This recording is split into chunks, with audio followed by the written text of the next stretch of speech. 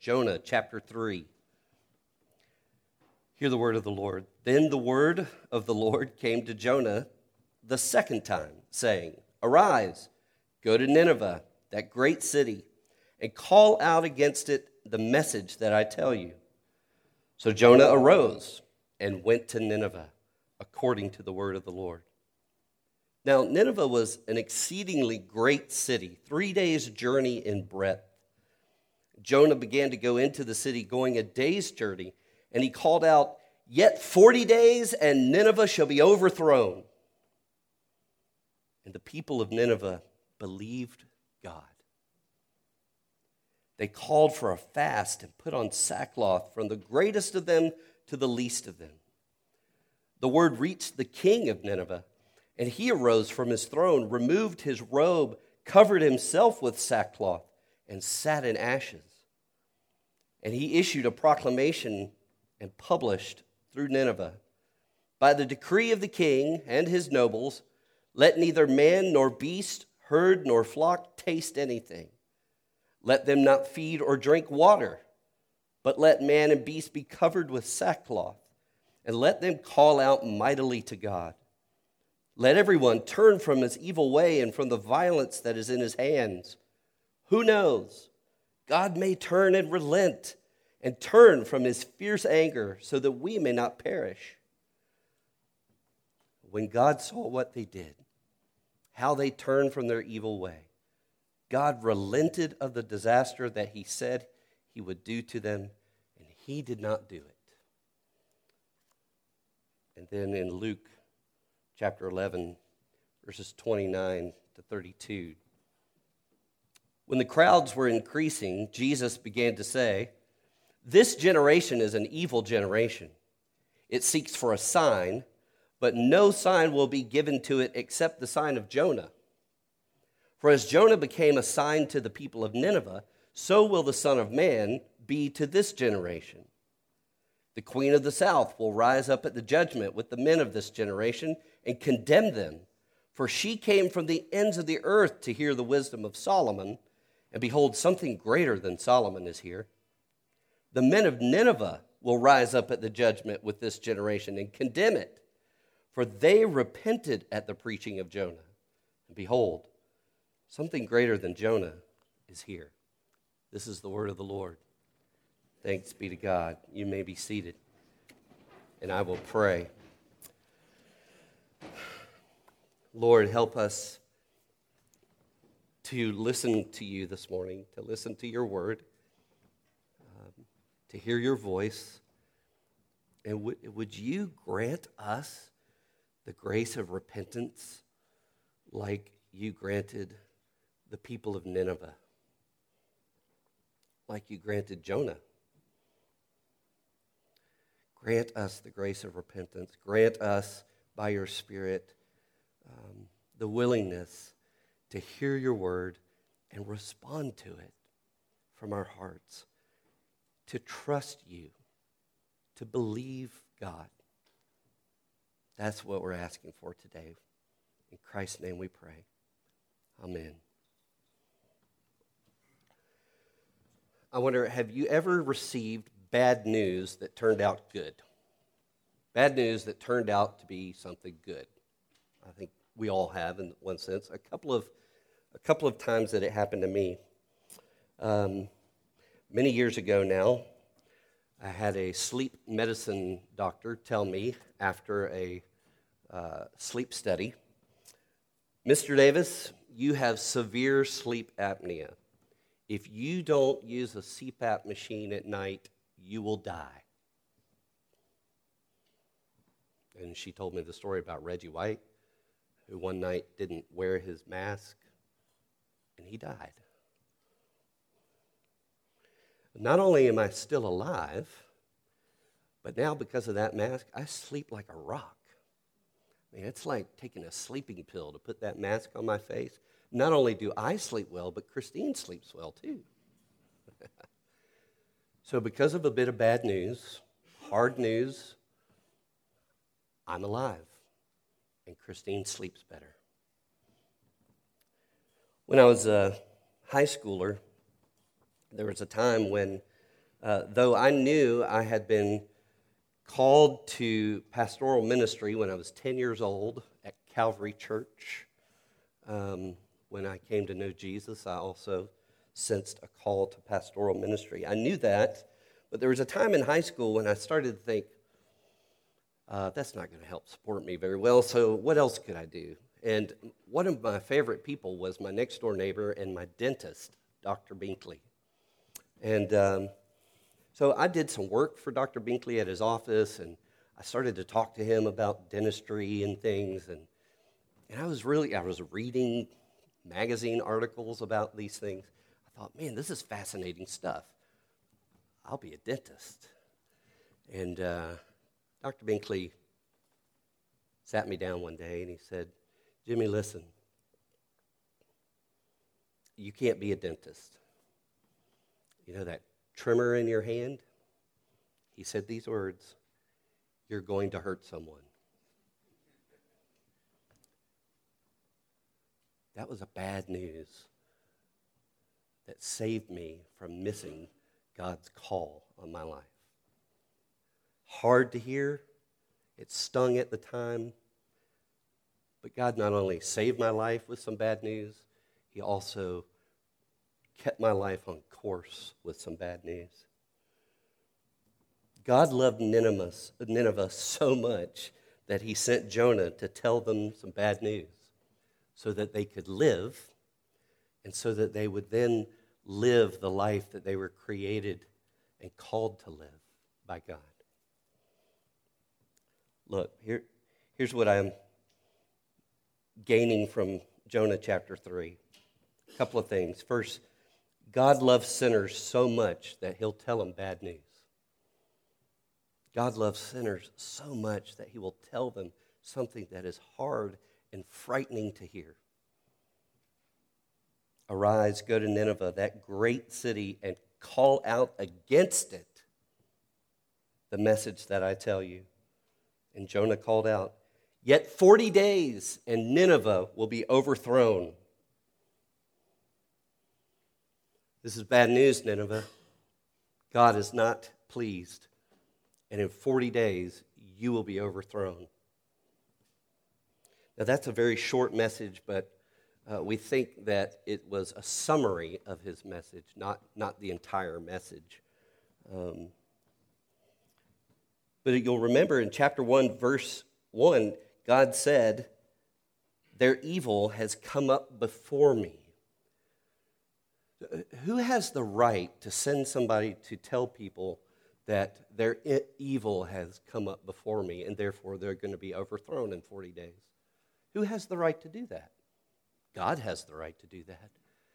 He's the one to whom all people are responsible. Paul said, each of us will give an account of ourselves to God. The Assyrians, they're sweet folks over there in Nineveh. Why don't we just leave them alone? No. The Assyrians worshipped multiple gods, including, interestingly enough, storm gods. They worshipped earth, sky, and sea gods. They worshipped fertility gods. Dozens of gods these folks worshipped. But there's only one true God who rules the storm. There's only one true God who rules the earth and the sky and the sea. And there's only one true God who can make the land and people fruitful. They were worshiping the wrong God. And not only that, these folks were viciously violent people. You know, archaeologists have found that in the palaces of the king, the entryway that guests would come into. So imagine the front hallway of your house, the foyer. If people come in, this was the entranceway that guests would come into the palace. And on the walls were grotesque, graphic depictions, carvings of people being impaled on poles. Welcome to our house, the king says. This is what we do to our enemies. These people were bad news. They were not loving God with all their heart, mind, and soul and strength, and they were not loving their neighbors as themselves, as they were created to. They had to face God's judgment. That's the bad news he had for them.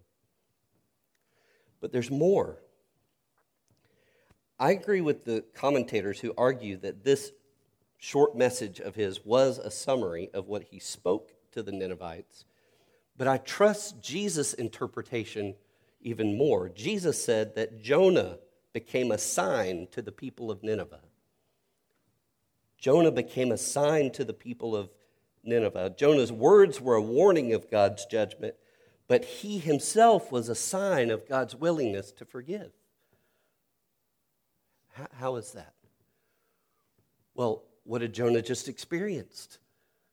In his rebellion, Jonah was tossed into the storm of judgment, into the sea of judgment. And in God's grace, God rescued this rebellious servant of his, pulled him up out of death and destruction and judgment, and gave him a new life. So Jonah's own story was a testimony that God is waiting and longing to forgive sinners who will repent. That's just the kind of God he is. Jonah knew from experience that the bad news says you're worse than you think. And Jonah knows from experience that the good news says, but wait, God's grace is greater than you could ever imagine. And so how did the Ninevites respond to this bad news and good news? Verse 5, and the people of Nineveh believed God. When God told them the truth about their relationship with him, they trusted him. This is a little Hebrew idiom that doesn't just mean that they believed what God said. It means that they trusted a person. They trusted God himself. They trusted not only what he had to say about who they were, they trusted who he was in his promise to rescue them. So this bad news of impending judgment stirred in them a desire to be in right relationship with God. I've used this illustration before, but John Piper talks about many times being in trouble with his wife, where he had said something that was hurtful to her, and she showed her dissatisfaction with his words by standing at the kitchen sink, manifestly the cold shoulder, washing the dishes, and he's clearly separated from her, not only physically, but by her attitude toward him. And he said, at that point, what is the point of asking for forgiveness, of repenting to her and asking for her forgiveness? It's not just to be forgiven so that, I don't ask for forgiveness. Honey, I'm so sorry for what I said. Please forgive me. It was so hurtful and wrong. And she forgives me, and then I say, okay, see ya. I'm going to go play golf. No, that's not the point of forgiveness. Is not just to be forgiven. Piper says, the point of forgiveness is to get the hug, to be welcomed back into the embrace.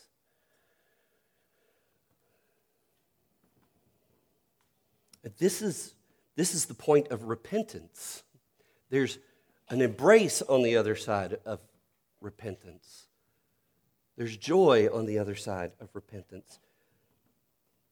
They wanted to be in right relationship with God, and God wants them to be in right relationship with him. He desires it too. And so he will call out against them because he wants to be with them. Repentance is a gift of grace because it's through repentance that we get God, not just forgiveness.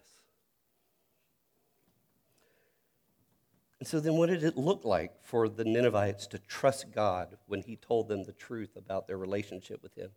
It was a repentant faith, a repentant trust in him. And so the rest of the chapter describes what this looked like. First, they humbled themselves before God and they grieved for their sin. Verses 5 and 6, they called for a fast and put on sackcloth. Sackcloth was this rough, maybe it would be kind of like a burlap sack to us today. It was this rough, cheap, made out of hairs clothing that was meant for the poor and for mourners. They would put this on when they were in a season of mourning.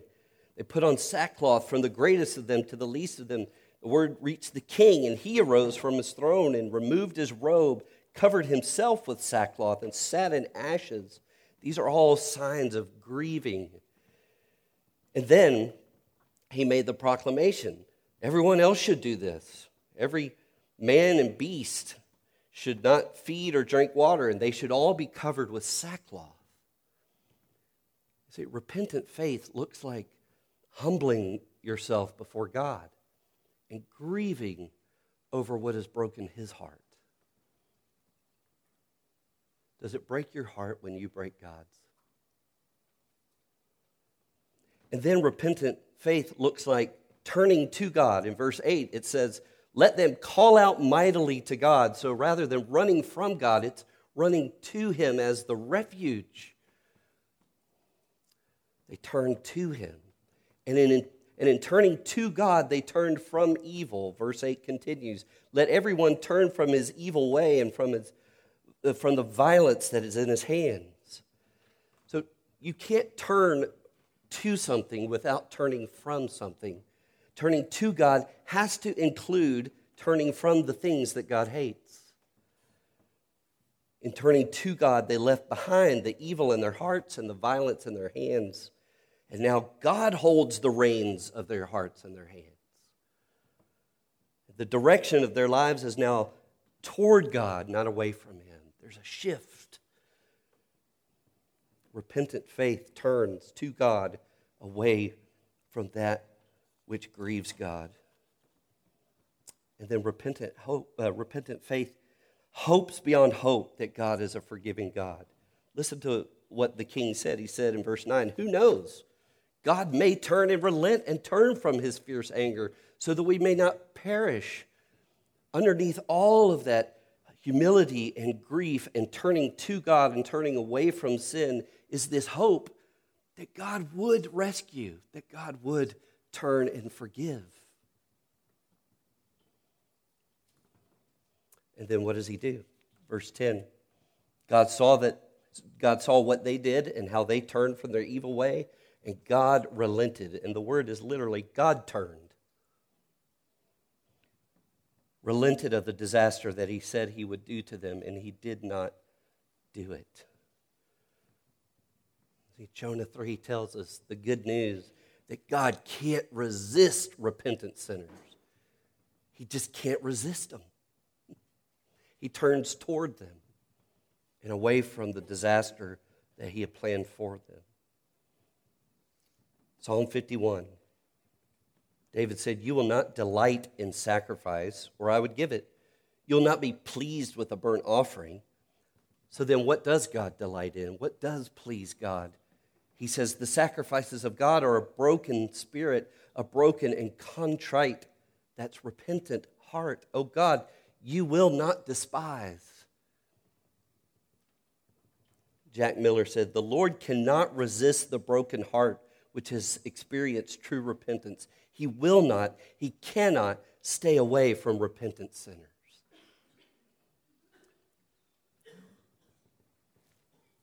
That's the hope on the other side of repentance.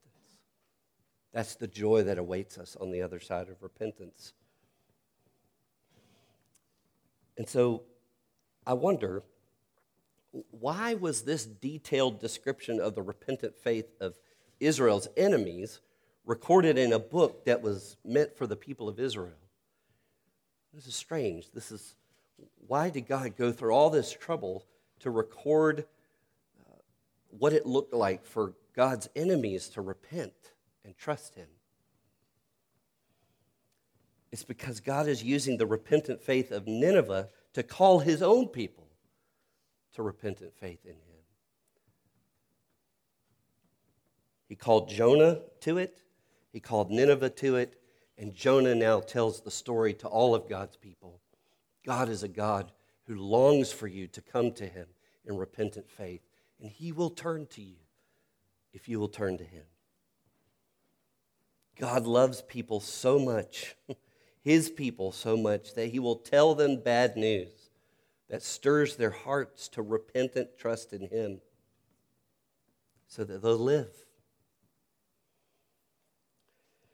And he seeks the same response from his people that he received from their enemies. God says, we read it already this morning in 2 Chronicles 7:14.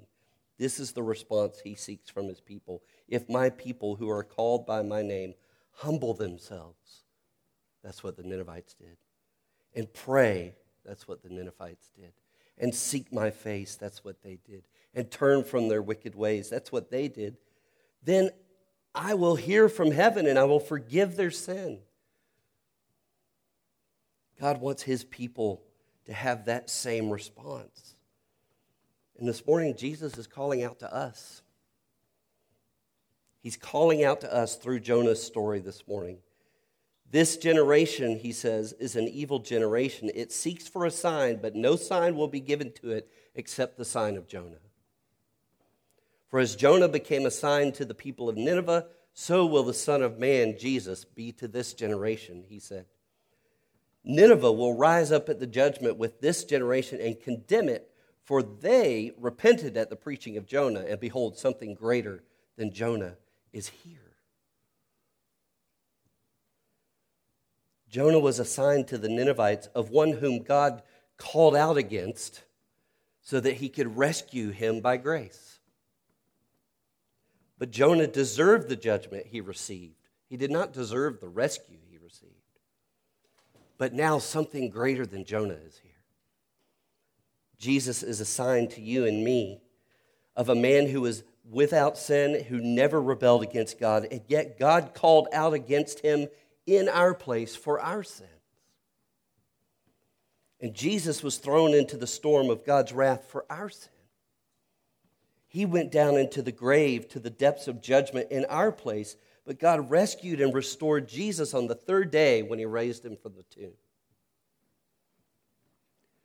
God has sent that Jesus to be our Jonah, to call out against our sin, while at the same time offering us the hope that he took God's wrath for us and rose again from the dead so that we could live, and we could live as God called and created us to live. There's Jesus on the other side of repentance. So I just would like to take a few minutes and give us the opportunity to respond to God this morning. So I'm going to ask that you will just, whether you want to close your eyes, I'm not going to do the whole, everyone bow your heads, close your eyes.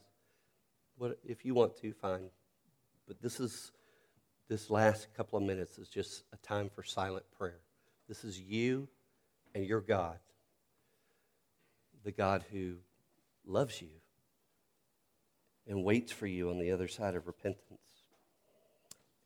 And I just want you to pray a couple of things. First, pray something like this. God, what do you want to say to me about the way I've been living? It may be bad news, but I want to hear it because I want to live. And then, right now in silent prayer, humble yourself before God and grieve whatever he exposes in you. I'll just wait for a moment in silence and let you ask God, what do you want to say to me about the way I've been living?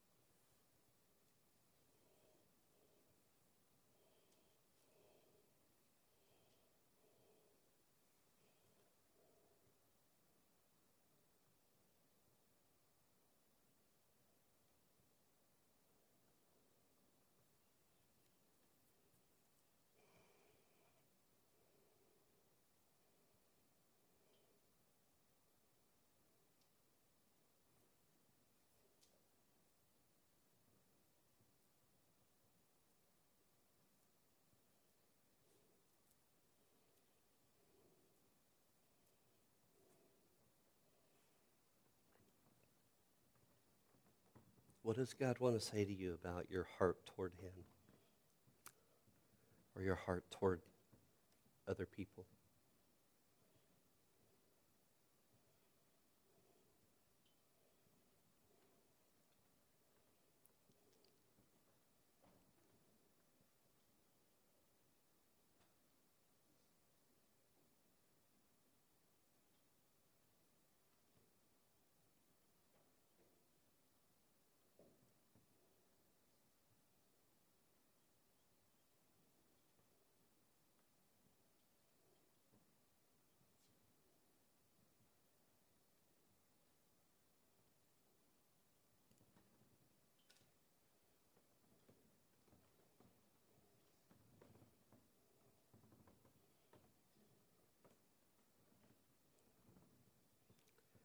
Do you want His forgiveness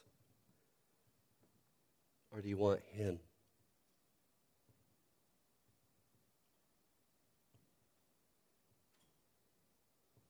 Tell it.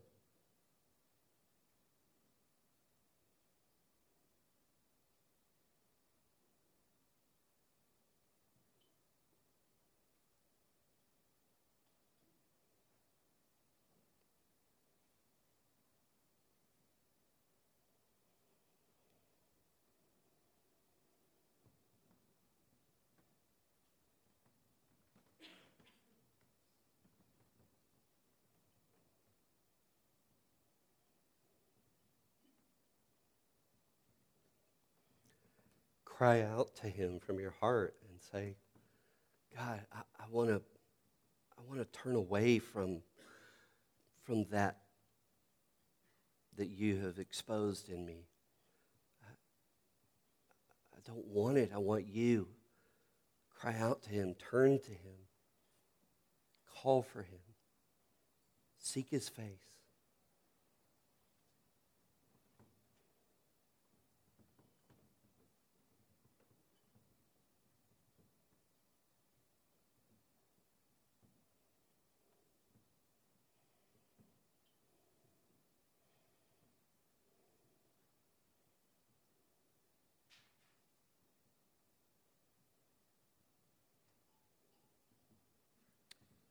And now remember that God sent Jesus to take away the wrath for your sin.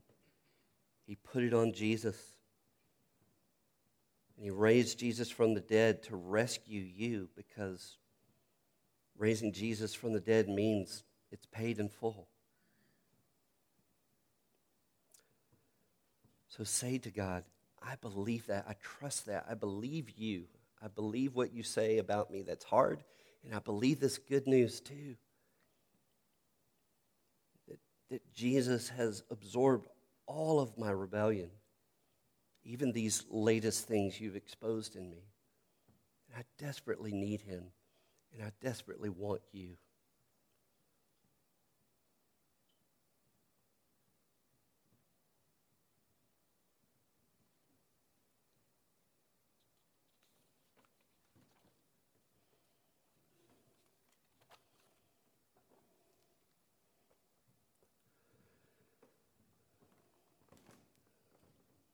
Father, hear our prayers.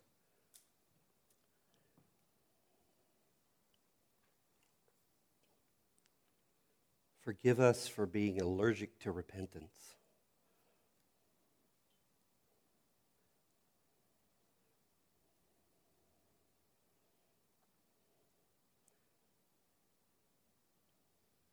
Forgive us for not being willing to sit and let you tell us, either by your word or by your spirit or by a friend, a brother or sister in Christ, some bad news about us.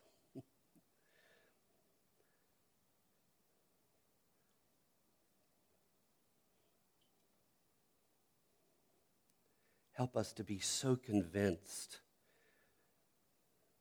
of the sign of Jesus that He took every sin of ours all the way down into the depths of judgment for us in our place, and you raised him to life as the grave spit him out. And we're forgiven. And so we of all people should be willing to confess what you expose in us.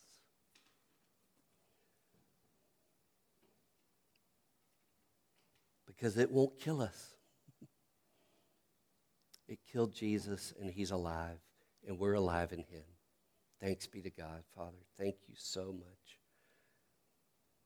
And we thank you for this table that reminds us every week that we, of all people, because of God's great love and grace, should be the first to repent. In Christ's name I pray. Amen.